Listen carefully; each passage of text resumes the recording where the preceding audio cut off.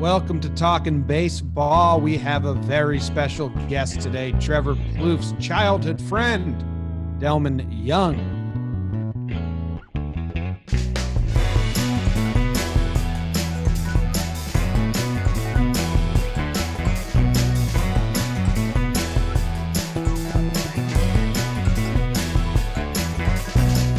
Welcome to Talking Baseball. My name is John Boy. I got Trevor Plouffe. I got Jake. We got producer BBD, and we got a special guest coming up on today's interview, the Friday episode. Thank you to everyone who has been listening and being part of this quarantine ride with us.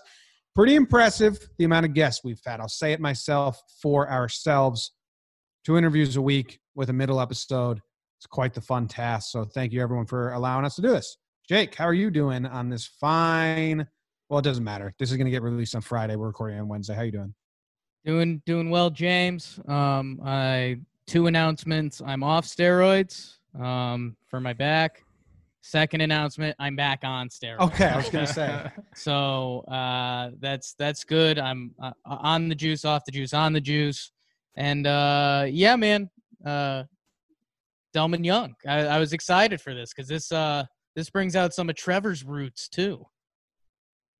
It does, and the reason I wanted to bring him on not only is like he's definitely part of my baseball story, but I think he just gets a bad rep. Like he's been in some stuff, like some confrontations that the media painted in a certain way, but I know those weren't his true colors. Like everyone that's played with him loves Delmon Young, so it's nice to like have him on here and have him talk about those situations and sort of like clear the air on them. And I think as you listen to him, you'll understand. Like the umpire one's fun-loving guy. The umpire, and I won't spoil it because we talk about when he threw his bat at the umpire, and it's just a funny story. And then the other thing is he talks about, well, you know what? Let's go to the interview, and then we can recap a tiny bit afterwards. Here we go, Delmon Young. All right, we have the special treat. Normally we have 1 Lehigh Valley Iron Pig, but we have 2 today. Delmon Young joins the program. Delmon, how you doing, man? Good. How you guys all doing? We're surviving. All right, man. Yeah. Day by day. I guess people know you from a couple other teams, Twins, Tigers, Rays, all over. But yeah, man, Trevor's been stoked about this. He says you guys have had a lot of good times back in the day. Yeah, well, first semester ever. I just turned 12, and you were 11, and we're playing on the same travel ball team. That's right. We used to sleep over each other's houses because all of our parents were working and stuff, and then one of our parents would take us to the games or drive us back. And, a lot of us parents made a sacrifice for all of us to be able to play in all these games and everything. And eventually it worked out for me and Trevor, and the rest of the guys that worked out, just not Major League Baseball, but they went to college, played, now have families and working and everything. But baseball's done a lot for me. Yes, it has. And it's funny because you mentioned like we used to play together on our travel teams, and when I go back and think about those days, I mean, Delmon was a cheat code.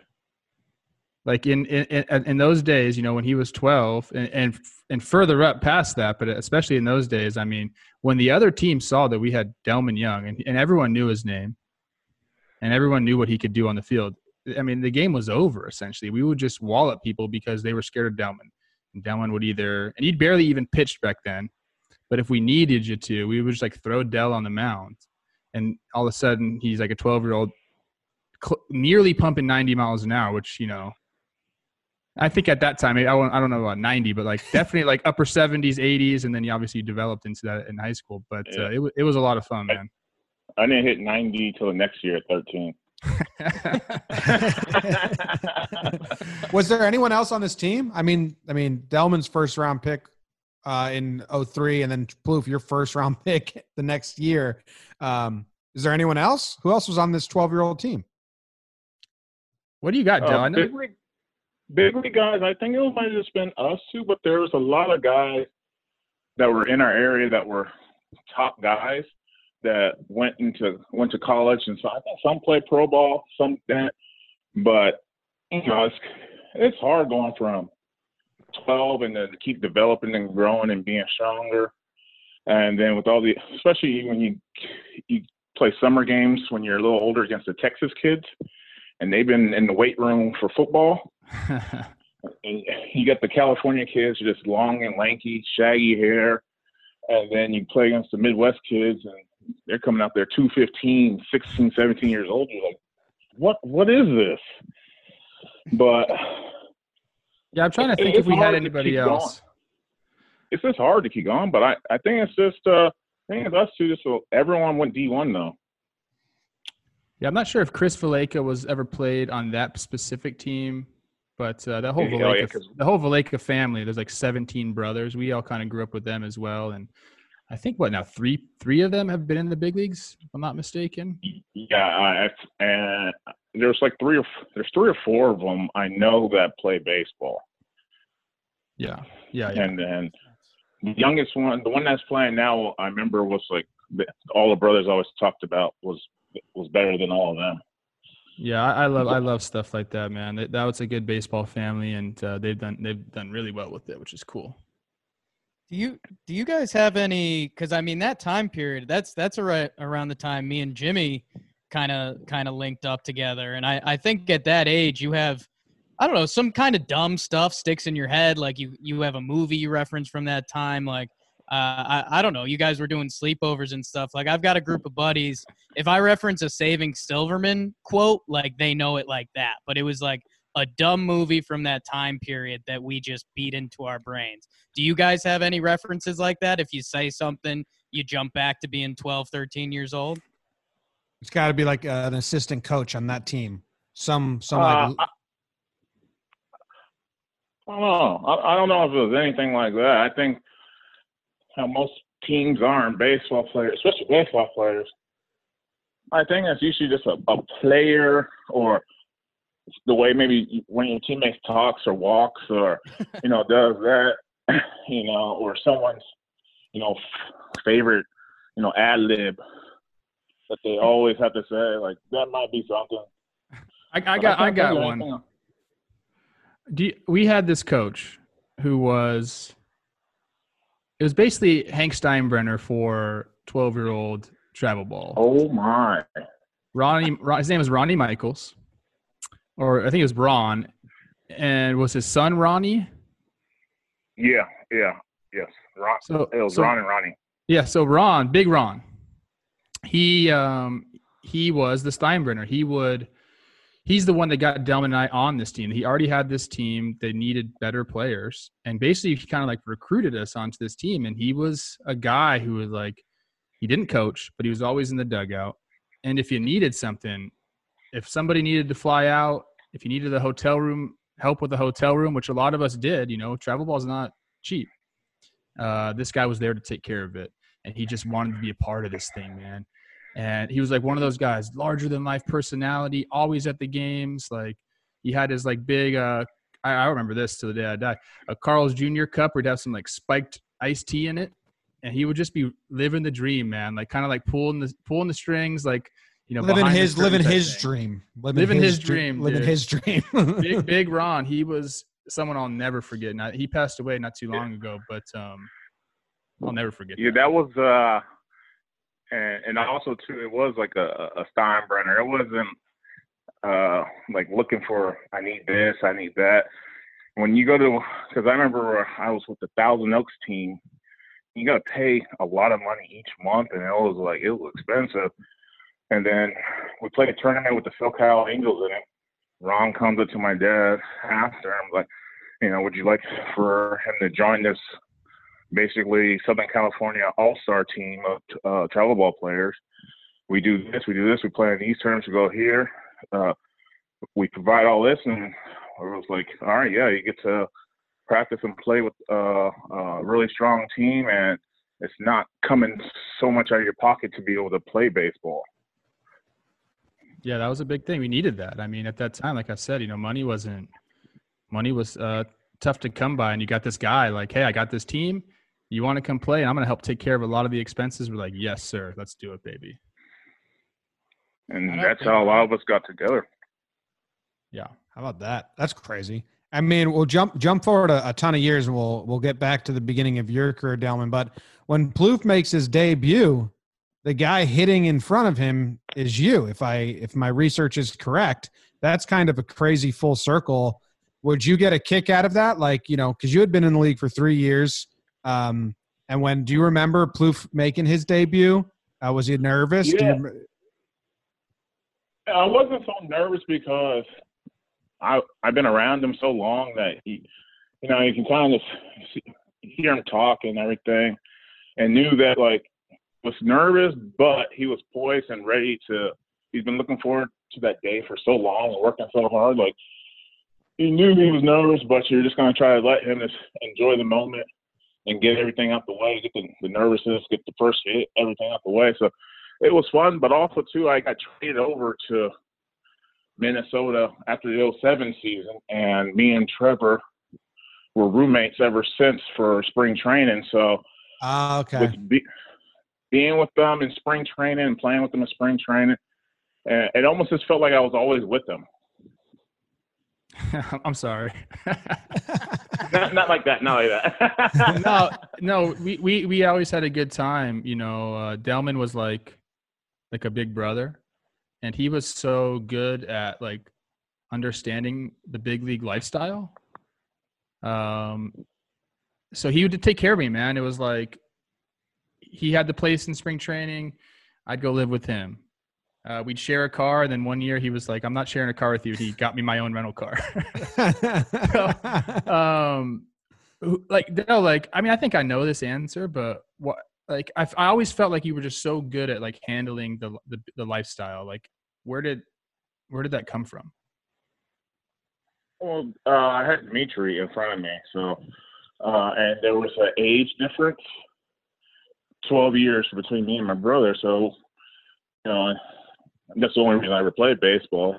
Watching him play, and then going to in the summer when you get vacation, follow him around in the minor leagues, follow him around the big leagues, and everything, and seeing how the older guys, when my brother was younger, taught him, and then he was teaching me. Then when I got to the big leagues, they were Carl Crawford and Rocco Baldelli, and then so then I had my own experience with the older guys, how they were doing things, and then going to Minnesota with Justin Morneau, Nar, Kadire, Joe Nathan. You can name a lot of guys. And so I always kind of been around the game for so long, and then I got called up at 20, so I just been around it my whole life, and just seeing things, and then just knowing that, winning teams and stuff like that. Most guys, you gotta get along and have fun when you're at the field. Yeah, Delmon's not going to talk about too much, but I'm talking he's the guy who would approach you about buying you a suit. If you're a young guy, Delmon bought me suits. And the only thing he ever asked in return was that I did the same thing when I became a veteran. And it's stuff like that gets passed on from guy to guy. And you talk to a lot of guys in the game now, and that doesn't happen as much. And it's kind of a shame. I understand the dress codes are getting more and more lax, so it's kind of you don't need it. But it was a cool experience to be able to have him be that kind of mentor for me, but also I'd known him forever. So it was this really special dynamic that we had together. And people love Delmon. Anybody that's ever played with him, you ask anybody, and they're Delmon's one of the best teammates I've ever had. Does he got more juice than you? Because we saw your juice around spring training, and you're a well-liked guy. He's got you beat. Yeah, probably about this. Yeah, I would say so. Damn. He's been. We're even pool power. We're even pool power. Okay. You got that postseason magic though, man. So a lot of guys, you made a lot of guys some money in the postseason. Well, my natural swing is lofted to right field, and luckily we're at Yankee Stadium for a lot of them. There we go. Yeah, but what about your path from? I mean, you blew through the minor leagues. It was like 2.5 to 3 seasons. Really, you get called up at 20, but also you're with the Rays, the expansion team, and were you their first draft pick overall? Is that correct? No. Oh no, Wow, no, no. they were. They were drafted on around maybe 96. Yeah, I think had the that Marlins, way wrong. They were 2 years before they had the expansion because of the expansion draft and everything. No, I was an '03 draft and got called up in '06. When you get drafted by the Rays, being a California kid, and they're like a new team. I mean, first overall is pretty damn exciting. But was there any did you not understand what were the Rays all about then? Because I was too young to remember. But was it an exciting franchise to go to? Was spring training kind of new and different? I mean, because they started with a bunch of aging vets, and then the young crew started coming up with you guys and Crawford and all that. By the time I was drafted, it was kind of how you kind of started seeing what's the team recently, like the Cubs, when they had some older players and then the younger players started coming up, and then it's because they still have a really young team. That's how it was kind of for us. You had an older team earlier, then it got younger, and then Lou Piniella had Rocco Baldelli and Carl Crawford playing every day in the big leagues, 20, 21 years old, 22. And so starting to transition, and then Joe Madden came in, and then that's when Joe Madden and Andrew Friedman, when they came in, then Tampa started taking off. Yeah. You get called up, you're 20, and I was going through the whole your first at bat and all that, and it's a first pitch hit by pitch. Yeah, I got the Freddie Garcia welcome to the big leagues. But it's all getting hit by a pitch in the big leagues is way better than doing anything in AAA. I didn't even care. All right, whatever. Get on base. This is going to be the only way I get on base. I don't walk, so I was just happy to get on base. It was kind of good because my back foot was. I'm talking about wobbling in the batter's box. I was finally in the big leagues, and I'm up there wobbling. If he threw me anything over the plate, I would have swung and missed. Probably fell down, but he hit me and it was able to calm my nerves. Do you think that had – okay, because right before that happened when you were in AAA, I told you we got to talk about this. We had the whole bat incident with the umpire. Yeah. I want to get into that with you a little bit, but do you think that was retribution? Was Freddie Garcia pandering for umpire approval when he hit you? Is that something that you thought of at the time? I don't necessarily think it was. I think it was just at 2006, all the things that happened in Durham, North Carolina, with that team. I was a part of it with the incident. Elijah Dukes had his situation. There was a lot of things going on, and it was just that's the old school baseball that's not really around anymore. Which I got when I first got up. It was welcome to the big leagues, show some respect, and you'd be good. And then that was it. And then what happened the next at bat? I started taking some gangster hacks, trying to get some retribution. And Freddie Garcia, that was still when I start seeing what a real big league breaking ball looks like. Threw me, they come right in there. The minor leagues, if they're up, they kind of stay up. In the big leagues, that thing has so much spin on it. I swung over the top of them. I struck out. But then he tried to come with the fading sequence again. My first hit was a home run to left field. I wanted to smile and be really excited because I really was, but I tried to act like I was supposed to be here. I'd done that before. It's no big deal. Even in my head, I'm like, dude, that's number one. Dude, I hit a Billy home. I've been practicing every day my whole life just to do this, and I finally did it. And so it was just unreal experience. I'm just getting a phone call from Andrew Friedman, getting on the flight, going to my room, opening the door. I don't have a roommate. I was so happy on the road. 5-star hotel. Just a way just to go to the field. You go, it's just I feel like rock stars going to the field every day. Yeah, it's nice. Do you wish, like, nowadays it's the tide's kind of changing on celebrations, obviously, and there's the whole let the kids play. Like, do you wish you could have just been your joyous self, or do you think there's something fun about, or respectful about, acting the ho hum, been there, done that? If you go back, do you wish you could have been fist pumping and bat flipping your first home run? If it was a bomb, I was going to bat flip it anyway, but it had a lot of topspin on it, so I had to run. To be honest with you, but I think I like letting the kids play as long as it's not done out of spite or to show up. But this guy hits his home run, bat flips, does that, just to his team, get the fans up. I have no problem with it because one thing. Yep. A lot of people always say baseball is boring and stuff, but when you take them to a baseball game, if you took anyone that said baseball is boring to their very first baseball game, and it was that Blue Jay game, they'll come out a baseball fan. So I think it works in a lot of ways where it makes the game exciting.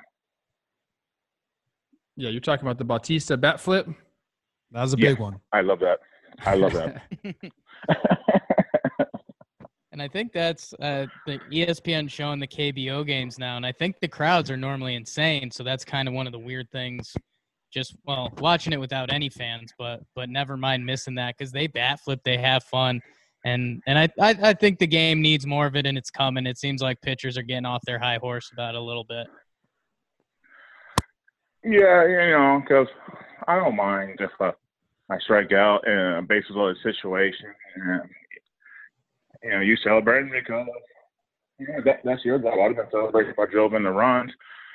Yeah. But let the hitter also do it because it's hard to hit. It's hard to hit 95. Well, guys are throwing 100 now. It's hard to hit. It's hard to square up 100. It's so hard to hit the baseball. Let me enjoy it when I hit it because soccer, they celebrate everything. Hockey, football, let all the sports celebrate when you do something good. Yeah. What in 2010, that was kind of your biggest year. You get, top 10 MVP, 298, 826 OPS, 21 homers, 112 driven in. Was that a year that it just felt like it all came together for you? Were you healthy? Did something happen with your swing? Or was it just like, hey, this is what I do? He knew Plouffe was coming up, his best friend from 12 years old. Yeah. That year was different because my Aprils are terrible. And so then, you're trying to make up from such a bad start that you start panicking. You start trying to make up all these things that you shouldn't even be worried about. You should just worry about playing the game, pitch to pitch, or the bat to the bat, and then worry about all the other aspects of baseball. But that year, I got out to a hot start, so it was able to keep my numbers afloat while I was struggling. And then when I got going, I really got going. And everything has worked out with that team we had. I spend my time talking to Morneau, Maurer, Kadar all the time. And then that year, I would spend my time with Jim Thome and Carl Pavano, the last group of BP in right field. And Carl will be talking about swing pass or about how he's going to pitch. He asked Thome about a guy swing pass, and they'll talk about what he probably can cover with his type of swing and stuff. And I'll just be sitting there listening and I'll ask Tommy questions, and he would tell what he learned, and he would say stuff from what Manny Ramirez taught him and Albert Bell and all those hitters of the 90s he played with. And then when he went to Chicago, Paul Konerker. So I just had a lot of information, and then I had a lot of guys around me just always, if something's just kind of slightly off, to kind of get me back going. So my slumps were lower. They're only like a couple of weeks instead of like 2 months. So I was just fortunate enough to have a great team around me, great players, great coaches. And I ain't going to lie, that stadium, Target Field's sick, and you can see really well there compared to at the Metrodome. I didn't have Joe Mauer's vision to be able to see as well as he could. He could hit blindfolded and stuff like that. But the Target Field, it's a great place to hit. The ball doesn't feel as hard because you can see really well. I'm diving through the numbers here, and in July of that 2010 season, you had more multi-hit games than you did single or zero hits. You had a .434 batting average. Like, that just is an insane month stretch. That had to feel pretty fun. Yeah, it was fun, and I'm glad they didn't have StatCast out there for it, and because I had good numbers, but I had some luck. I had some balls fall in. This was pre-shift, and so I can get balls to go up the middle. I can get balls to go in the 5-6 hole, and so I might have had 400 something average, and I hit some balls hard, but there were some balls like coming off my bat at about 60 miles per hour over the first baseman's head. They all count. That counts, man. Yeah, that's why I'm glad StatCast wasn't there. Do you think that was the best team you've played on? Because you played on some pretty good teams. But, I mean, I know the 2010 Twins team. I was terrified because the team was so good I didn't want to fuck anything up when I went up there. But then you go to Detroit and you play on those teams. Like, what's the best team? That Detroit team. The 2012 Detroit team. Dude. Was the best thing. I thought once we got into the playoffs and we started rolling, we had Verlander, Scherzer, Fister, Porcello, Anibal Sanchez, bullpen for days. Everyone throwing 95 plus. You had a triple crown winner for third. Prince at first. I forgot Prince. Oh my gosh. Yeah, you just had so many. Even the year before, the 2011 team that we lost to Texas, because I only say that those teams are the best teams I played on. It's because the starting pitching. You have 2 for sure guys that are on those Detroit teams and that rotation that are going to the Hall of Fame. Yep. And with those 2 guys and how well Fister, Porcello, pitched all year, and all the things we had, I said, all right, we can beat San Francisco, but those guys just know how to play some baseball. I got to give them that. They can play. Those are some great teams. I tell people that all the time about that Tigers team, just how stacked they were. And the pitching staff is definitely like why they were so good. But then you just look at the hitters you have, and I mean, like you were saying, I mean, you got Prince, you got Miggy, you got you, Johnny Peralta, Alex Avila, Austin Jackson. Yeah, I forget about Austin Jackson and how damn good he was that year.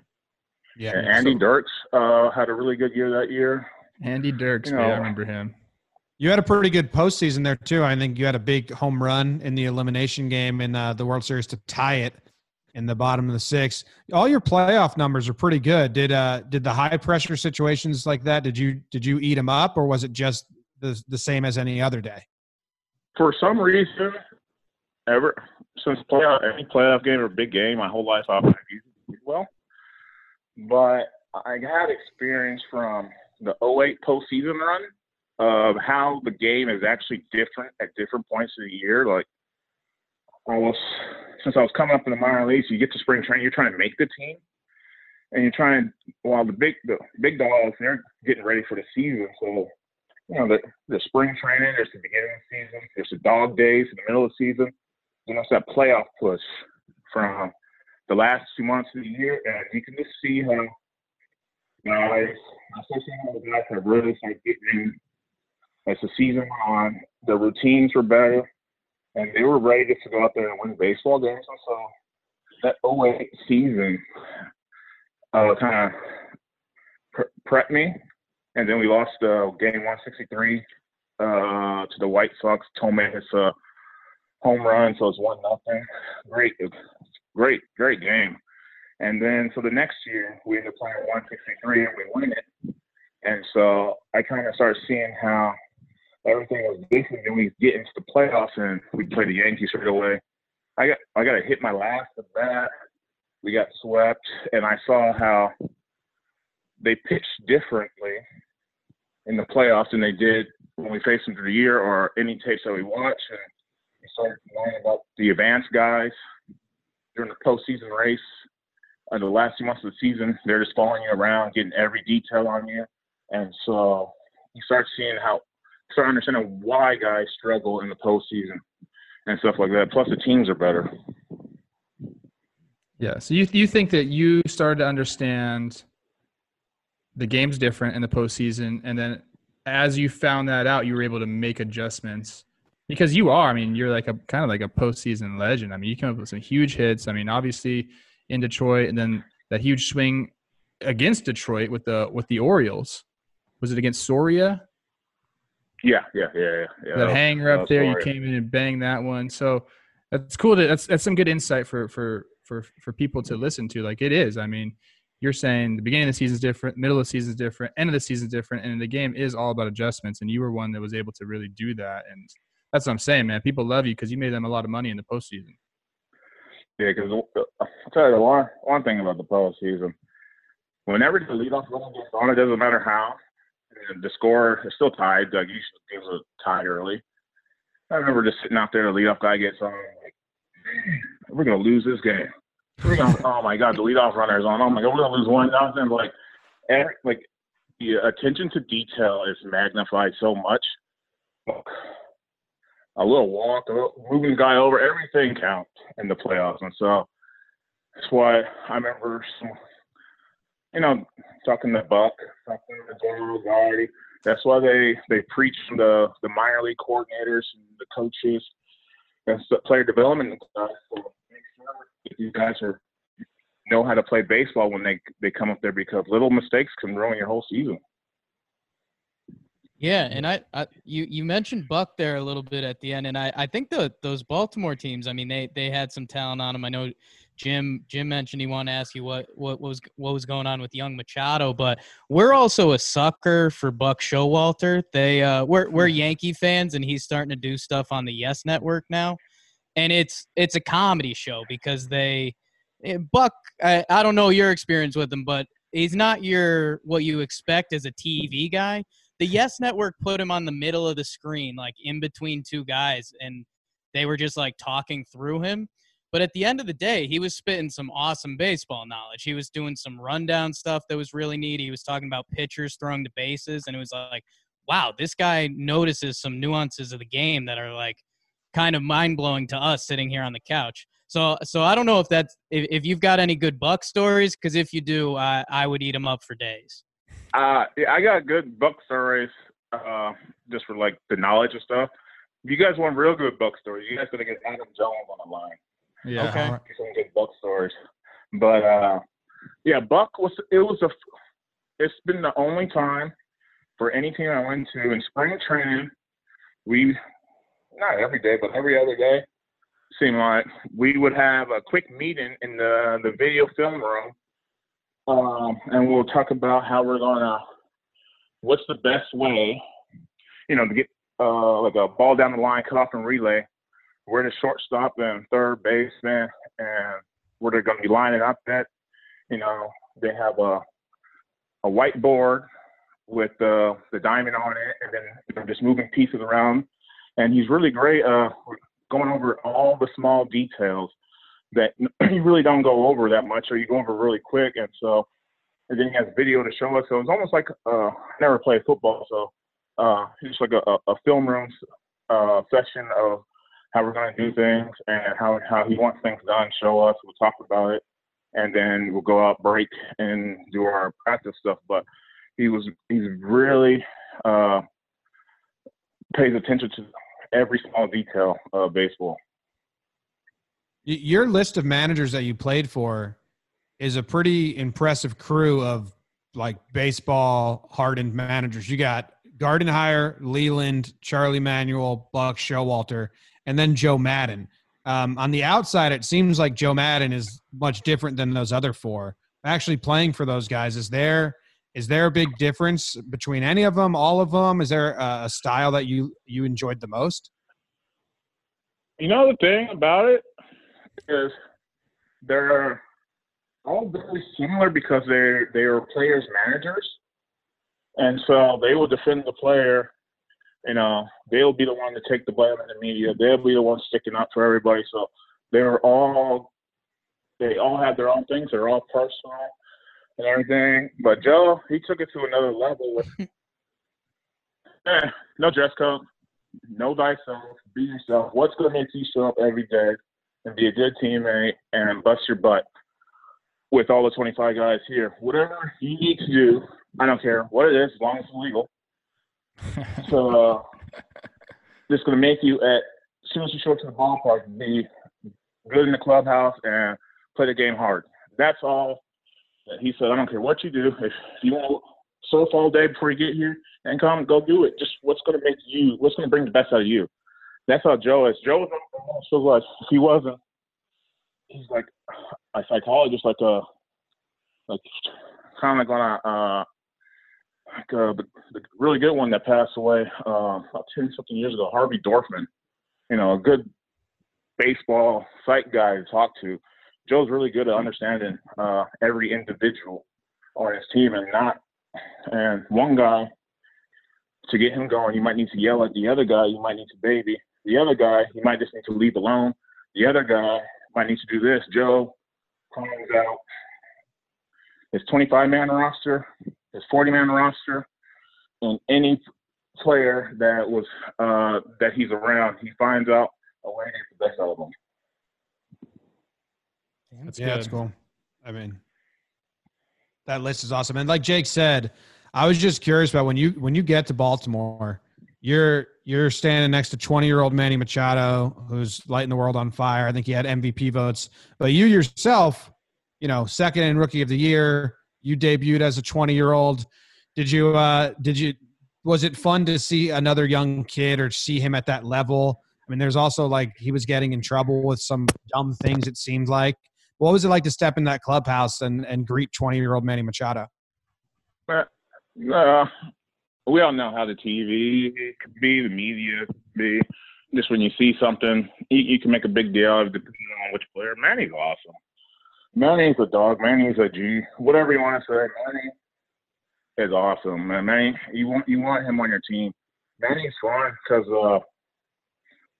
when I was there, since platoon, so I didn't play every day. You know, I play cards with Manny, Ryan Flaherty, Jonathan Sculp, but Nelson Cruz would be around, Adam Jones. You know, all the guys are always around, and then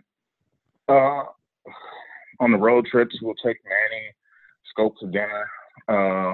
Adam Jones would do that, and so I always hung out with Manny at the field, off the field, the hotel room. We'll play cards, watch TV and stuff like that. Sit next to each other on the plane and stuff. But Manny's a good guy. He's got a bad rap in the media, which happens to a lot of people. But Manny's very good. You know, growing up in Miami, taking care of a lot of people and everything. You know, I love that kid. He's a man now, but he's still a kid to me. That's good to hear about Manny, you know, because he does get painted in a negative light. And I feel that kind of coincides with like kind of some of the stuff that you dealt with as well. Like, you know, you mentioned, I totally forgot about that.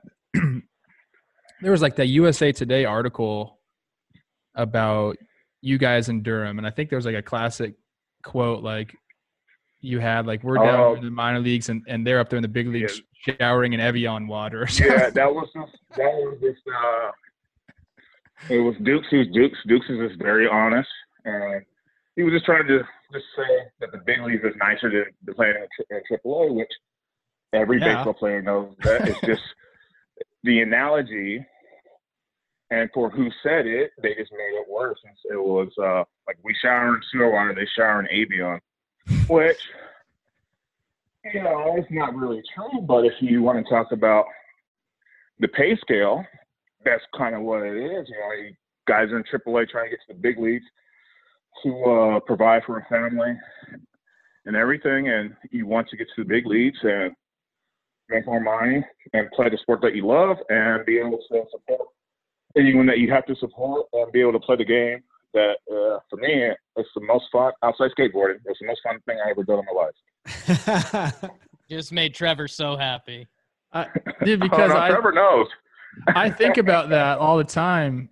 I remember young Delmon with like bleach blonde hair, you know, punk rocker, you know, like really like hardcore dude. But I've seen you obviously the progression as you get a little bit older. And I was the same way. I was a punk guy, and then probably because of you and my brother.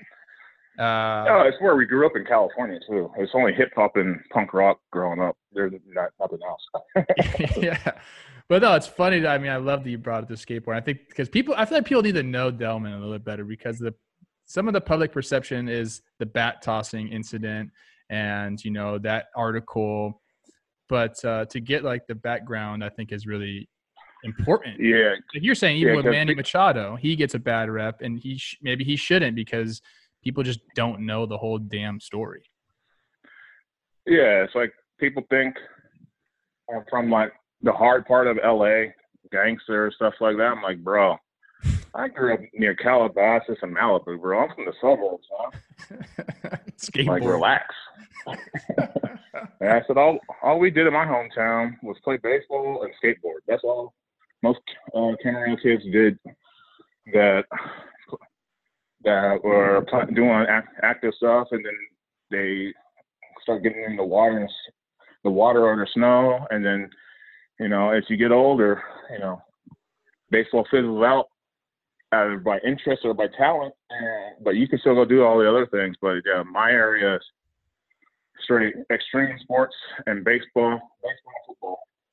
Can you take us through we're going to have like our guys, Kyle and the other editors kind of clip this incident, but can you take us through the bat in the umpire? It was in Pawtucket, right? Yeah. Can you kind of take us through what happened? Cause I think that's like, it's like a funny story.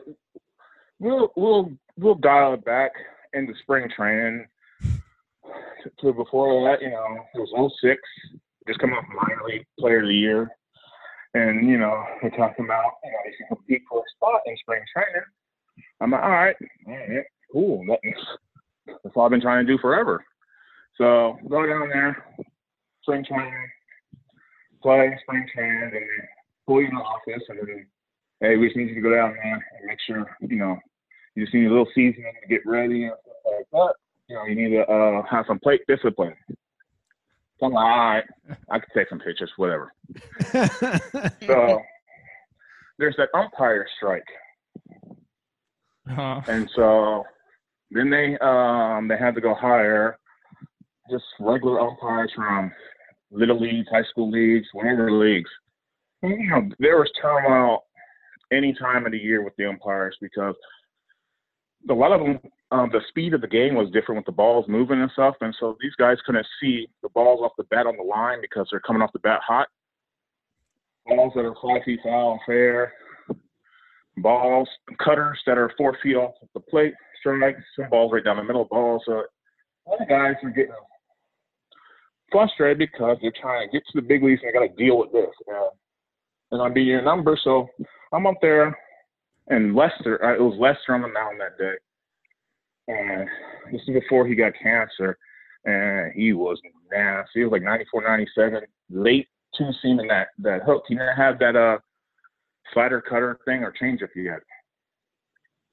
And the ball is way outside. I'm like, and it rings me up, and I'm sitting there going, how am I supposed to walk if I take a ball that far off the plate? I'm like, they don't get this tape in Tampa, so this is going to come down as a strikeout. How am I supposed to be walking and stuff, and I can't walk here? And the umpire starts, get the fuck out of my batter's box. I was like, what, huh? He says, get the F out of my batter's box. I'm like, what? I said, what the fuck? Your horse crap. You ringing me up on something way out here? Yo, I said, get the fuck out of here. And I was like, all right.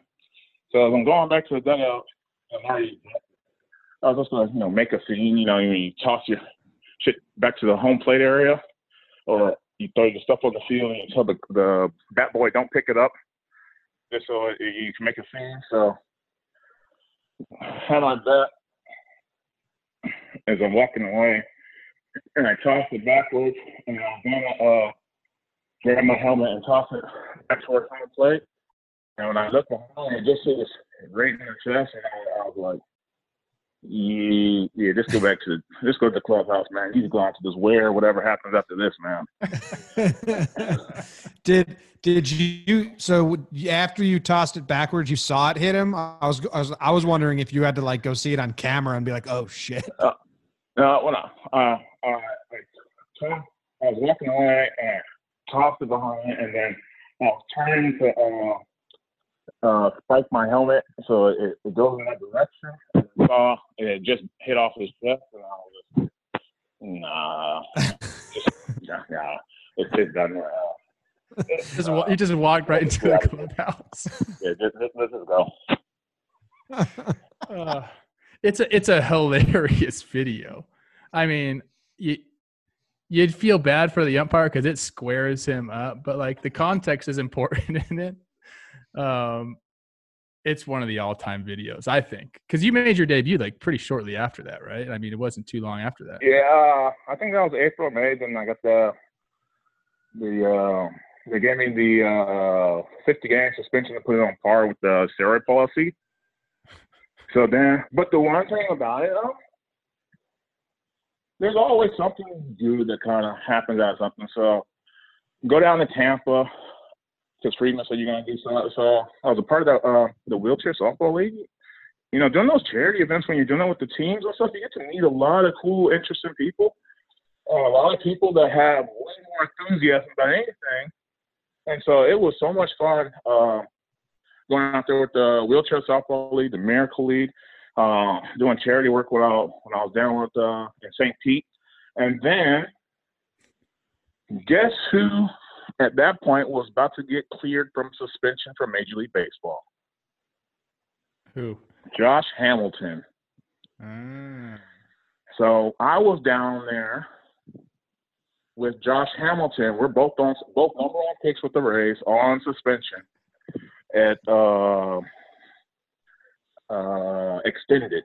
And so Steve Lisley was the hitting coordinator, and he says, "Are you and Josh going to be in the first group? You guys are always going to be together." So it was my first time meeting Hamilton. The posing 6'4", looks like a Greek god statue. Doesn't work out that much, just and tattoos all over the place. Very soft spoken, really nice guy, smiling and joking around. And he goes, "Hey, all right, first round, let's just go all homers over the batter's eye." I was like, "Are you joking? You're not going to lose?" And boy, I'm going to go 2 over center, and I'm going to go 2 in the parking lot in left field, and then I'm going to go back over to center. I was like, whatever. First pitch, about 450 over the thing in center. Second pitch, over the thing in center. The next 2 in the parking lot opposite, he went back over to the center. I said, whatever. Don't ever put me in this guy's DC group again. some of the most because I heard from Carl Crawford. He said, "Man, whatever you do, I wish you could have seen Josh Hamilton play. I wish you had seen Josh Hamilton play because he always talks about he almost made the team like his first spring training. There was a ball hitting the corner, and he was at the Allianz Stadium. He gets it from the wall or like the warning track and throws a ball that doesn't get no higher than 9 feet off the ground and no lower than 6 feet, just all the way to home plate. And so I was like, man, I know this guy's got an arm. So I was going to give him a couple of weeks just to see him throw. And first day after BP, he goes, hey, I haven't thrown in a minute, so don't go that far. I was like, all right, I'll go about 45 feet. First pitch is about 96. Almost takes off my chest. I was like, oh my God. And then watching him and being around him, I was like, this guy has got some serious talent. Just when he can get on the field, I got to see this. And then hasn't played above AA and hasn't played organized ball in 4 or 5 years. And then in a platoon, not many bats and injured, hit 19 home runs and 300 plate appearances in Cincinnati. Then the next year went off. So it's like, I'm glad everyone got to see that guy. That was something amazing. Yeah, we've been doing something on our YouTube where we watch old World Series games just to see some classic moments. And one of them, Josh Hamilton, came up and he hit, a 600-foot home run in the World Series game. And me and Jimmy kind of had this realization, like, man, there's going to be when kids are digging through Baseball Reference or whatever they're doing in 10 years from now, they're going to be like, wait, who was this dude?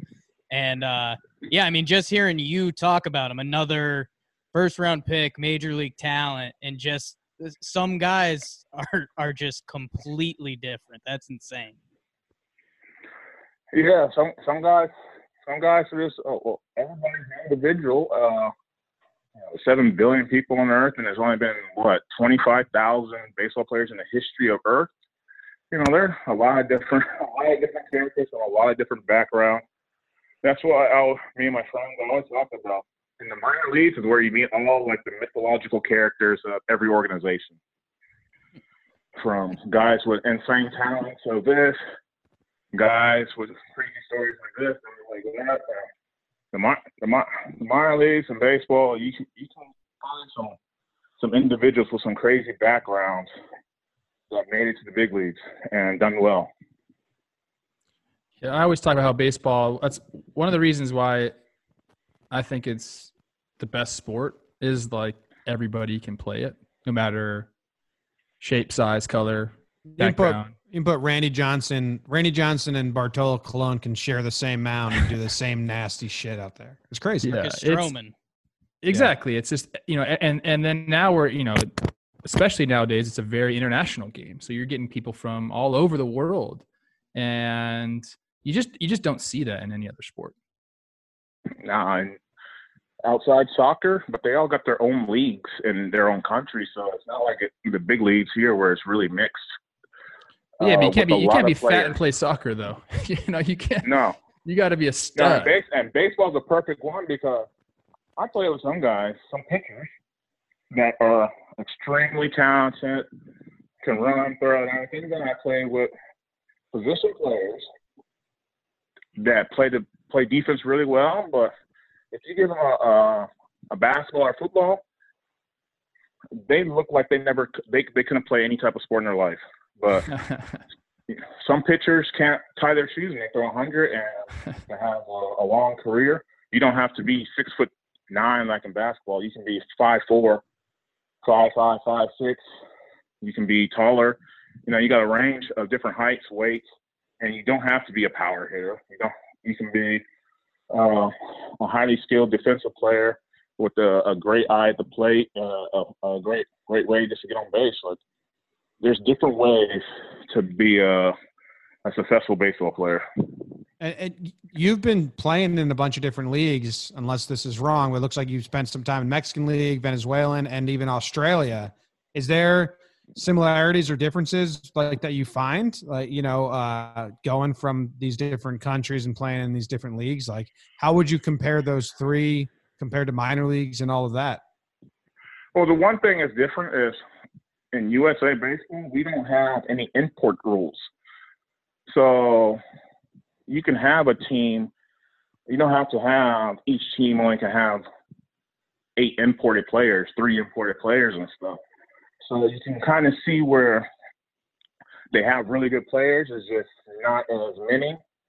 But it's kind of skewed to say that for Mexico because a lot of those players sign at 16, 17 and come play in the States for a while. And so, but you can just see, like Venezuela, it's a winter ball, so and it's almost every player there is actively still in affiliated ball, or they're playing independent ball, or they're playing in an overseas league somewhere. But the Venezuelans, they play USA baseball a lot, so everything is kind of just basically like playing USA style baseball. The other Mexico, they work hard and everything, but they're like mechanical stuff. It's dated, like with the like swings and everything. They're really low line drives and ground balls and BP and stuff. So the games have a lot of hits in them, but not a lot of offense. Like not a lot of power.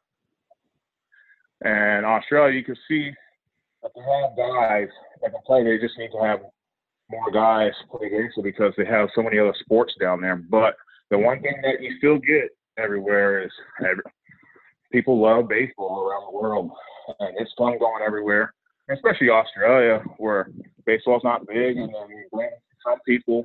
Some of my friends I met down there brought us to a game for the first time, and they're like, I don't know what was going on, but I had so much time talking shit to the other team and drinking. I was like, yes, that's all you do for baseball. Sounds like Australia. Drink. Yeah, Canada and Australia, same thing. I was like, that's all you need to do. I was like, they're like, all right, baseball's fun when you go to it because sitting behind home plate, they're like, the ball moves so much. I don't understand how you guys hit it. I don't. But it's fun. It's fun to live in another country and kind of see how people live and be there for 2-3 months instead of going on vacation for 1 week and you stay at a hotel, you do the tour stuff. You go on I go on vacation. I do the same things we do at home: pool, beach, eat dinner, sightsee, and mixing some drinks while I'm at the pool and stuff. But I kind of like going and playing overseas for the winter ball and stuff to get a feeling of, living in a different country and, just getting out the U.S. for a little bit. I got to be honest, you're like the last guy I would have thought that would end up doing stuff like this. Like, you had a successful big league career. And now it's like, we talked about this, I don't know, a while back, but I was kind of asking you about it. And your plan is like, hey, I'm going to come home, I'm going to work out and hang in the States during the summer and train. And then I'm going to go, you've been everywhere. And Australia is the latest place you've been, but it's like, you're like a world traveling baseball guy now. And it's fun to see you kind of like transition into that. And you're doing it because you just love it. And it's really kind of refreshing to see that. Yeah. And it's fun too for the reason I go to Australia and the team I play with, they get guys from the Japanese big league. So 2 years ago, they had the Cebu Lions guys in there. And our catcher on that team 2 years ago, last year, won the batting title and MVP in Japan. Konya was on that team the year before that. And then this year when I went back, we had a bunch of Oryx players, and then they signed Adam Jones to go over there, and then they're asking me about Adam Jones. I'm just a middleman. I'm like, bro, this is kind of a small world. I'm coming down here just to help out some of the affiliated guys that are playing that they want to. I got any guy that I want to. I've seen you do this, blah, blah. And so I kind of like just going out and being a player coach, but with no responsibility of coaching. So, dude, you're MLB's ambassador to the world. I love it. It's awesome, man. Yeah, and that it's fun. It was cool down there because I don't think they have gotten many guys to go down there that a lot of big league experience until I went down there. And then I saw the year after that, Cole Meter was down there. And then last year, there was quite a few guys with 5 years plus down there playing. Everyone loves it because you play 4 games in the weekend, Friday, Saturday, Sunday, doubleheader Saturday, or Thursday through Sunday. And you get the Monday till your game day off. It's optional practice, and so it's very optional for me on vacation mode. Then you get to play the game. It's not taxing on your body. You're in Australia during the summer. I was in one of the best cities in the world, in Melbourne, down there. So it's almost like I need the airports to make sure they open up so I can try to go to Venezuela for the first month and play down there, and then try to go back to Australia after Christmas and have a summer vacation and play baseball down there. That sounds like the absolute best life ever. Yeah, Trevor says he knows you and he's a little surprised by it, but that's literally my dream. You're getting paid vacations to play baseball around the world. Yeah, and the only he's way single it happened, too. Yeah. Yeah, I wouldn't be able to do that with a wife and kids. I want to be able just to leave and go to Venezuela. Hey, honey, you can't come down here. You need a visa. Like that wouldn't be able to fly. But I didn't pick up a ball for a while. I didn't do anything. I was just sitting at the house in Miami doing Miami things. And I got a call from Virgil Vasquez. He's from Santa Barbara. We known each other since beginning of high school, and then we trained together at P3 in Santa Barbara. And he gave me a call going, "Hey, I'm a pitching coach down here in Melbourne. They need a hitter. Would you like to come? You just got to be able to come for 4 months." And then I said, "Bro, you don't got to sell me to come to Australia for 4 months like I'm coming, bro." So that was the only way. And then down in Australia, I got a call from the team in Mexico. "Would you want to come?" I was like, well, might as well. Let me go see Mexico. I love it. That's awesome. And so then I forgot someone called me a baseball mercenary. So basically just if you got a winter ball team in a cool city, call me. Yeah, I might come. Love it. Last question, just on skateboarding. Like, do you still have a skateboard in the garage? Do you still shred? Is it like, do you look on Amazon like every couple weeks and you're like, maybe I got to get one? Where's your skateboarding career at? When I signed, I stopped skating just because of contract. Employed, blah, blah, blah. And so I would just go buy a deck once every 2 years just to like have and look at it and stuff, but then I'll give it to my nephews and stuff like that. So I don't know where all of them are at, and I just found my BMX bikes in the shed. And I love it. But I would like to just be able to get back on it and just cruise around. You know, just say I'm trying to get some vitamin D outside with their shirt on and trying to burn some calories so I get out doing fitness stuff. I'd like to get back on it just to roll around, just to reminisce what it was like growing up in Camarillo, California. We'll let you go, but I do have one more nugget I looked in that I wanted to ask you about. I was looking at that Baltimore pinch hit double, which I think the city of Baltimore loves you forever for that one. And it was the first pitch, like 70-mile-per-hour curveball that you were swinging on, which kind of surprised me that that was first pitch curve. But you love the first pitch. Yes, I was going to say. I know I know. That's what I'm saying. Like your numbers on the first pitch are 350 batting average, and you swung at a lot of first pitches. So is that something from 12-year-old Delmon through? Just I'm here to hit? Well, to be honest with you, I bet it lead off till like high school. To be honest with you. Yeah. And so it wasn't until I think it was like low A when I went to the Arizona Fall League. I signed late, so I went to an extended for 2 weeks, and Tampa had a real short one, so they kind of wanted me to be active. So they just sent me down to Arizona Fall League to be on the taxi squad, just to be maybe play once a week, twice a week if they let me, just to be active. And I'm down there, and all the guys, they're throwing hard, they're nasty and stuff, but they're right around the plate. So, I got good hand-eye coordination.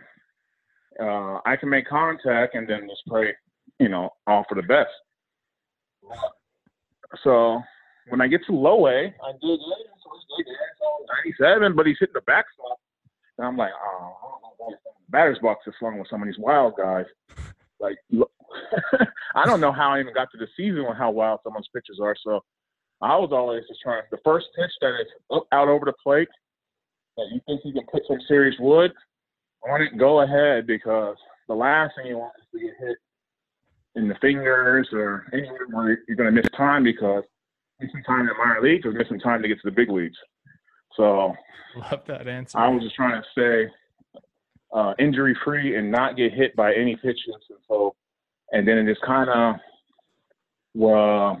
just started just happening, and a lot of pitchers were just throw balls over the plate. And two, I found out you can't strike out in the first pitch, so I let it eat.